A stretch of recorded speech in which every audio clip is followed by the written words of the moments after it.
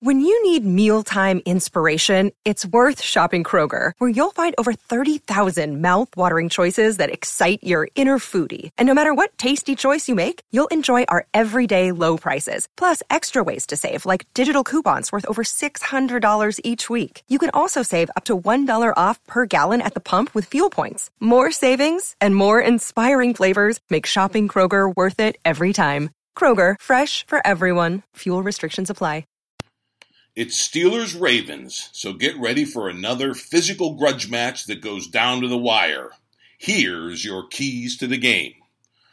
Welcome to the Steelers Update from Penn Live, where we keep track of all things Steelers so you don't have to. This is John Lucy reporting. It's hard not to expect a Steelers-Ravens game to be physical, nip and tuck, bruising, body blows, that's decided in the waning minutes of the fourth quarter. Why? Past is prologue.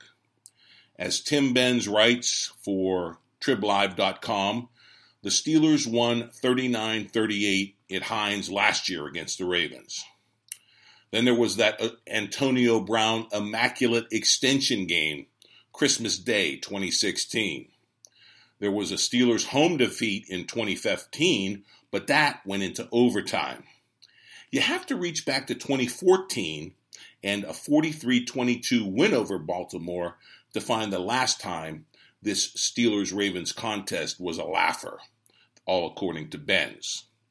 So what are the keys to the game this time around? The pros, according to Tim Benz for the Steelers, is Antonio Brown and the fact that he could be relatively unbound in the current constitution of that Ravens defense. Ben says Brown will have more room to operate than normal against the Ravens because cornerback Jimmy Smith is out one more week due to an NFL suspension. Also, if you haven't noticed, the Steelers have been ruling the North, as in the AFC North. Tomlin's team is on an 11-game unbeaten streak within the division, Ben's notes. That Cleveland opener that felt like a loss was actually a tie. No L in the column. The Steelers swept all 6 AFC North games last year, and they won the final 4 division games of 2016, Ben's notes. The last time the Steelers lost within the division, it was a 21-14 defeat in Baltimore back in Game 8 of 2016. And of course, we told you earlier on the podcast that the Steelers shine in prime time, 9 in a row and counting. But there are some cons going into this Steelers-Ravens contest. Right now, just call them the Red Zone Ravens. Quarterback Joe Flacco has his team going 12 for 12 at scoring touchdowns inside the 20 so far this season. Also, Ravens have been pulling second half shutouts. They've yet to allow a touchdown in the second half. In the final 30 minutes of each game so far, they shut out the Broncos and allowed 2 field goals to the Bengals and 1 field goal to the Bills, according to Benz. Meanwhile, the Steelers were themselves shut out in the second half down in Tampa, and that made the Monday Nighter too close for comfort. Many other matchups have this game at even money.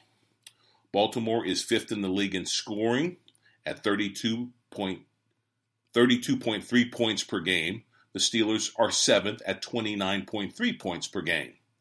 Both clubs are in the top 10 when it comes to passing yards per game, but both are ranked poorly in rushing yards per game. The Steelers are 23rd and the Ravens are 26th. All those stats according to Tim Benz. Baltimore's defense is billed as significantly better than the Steelers, but it's Keith Butler's unit that has more takeaways and sacks, Benz notes. The Ravens are unquestionably better when it comes to special teams and avoiding penalties, which have been a big bugaboo for the black and gold. Of course, these games are often decided by who's healthy and who's not. So here's the latest breaking news and notes on the game. there is an injury worry in an already wounded Steelers secondary. ESPN's Jeremy Fowler reports Steelers corner Mike Hilton confirms he has a hyperextended right elbow. He's participating in practice, but he hasn't yet been able to straighten his arm. He hopes to be able to straighten it out before Sunday because, as Fowler notes, the team needs one of its best tacklers in the defensive backfield for that physical Ravens game matchup. On a more positive note, Fowler poses the question, quote, is Juju Smith-Schuster a number one caliber receiver in the NFL? He goes on to say that Steelers offensive coordinator Randy Fichtner says, quote, he's playing that way now, unquote. I believe he is, and the stats bear it out. Smith-Schuster has 38 targets, third in the NFL, with 356 receiving yards.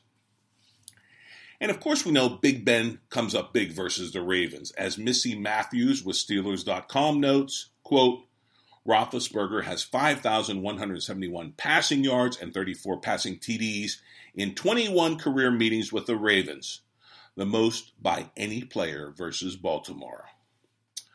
But what Steelers-Ravens rival, you may ask? Well, there are 18 players for the Ravens who have never participated in a Steelers-Raven game.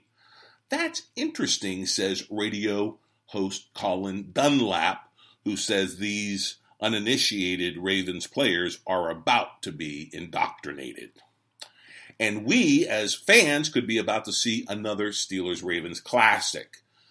So make sure you are up to date on your blood pressure meds and get ready to mainline some Maalox, because if past is prologue and this matchup on paper is any indication, it's going to be another close one, another bruising one, and another one that goes down to the wire. And of course, we're going to have all the stories out of this game from Heinz Field, where yours truly will be watching the contest, and we'll have it first thing early Monday morning.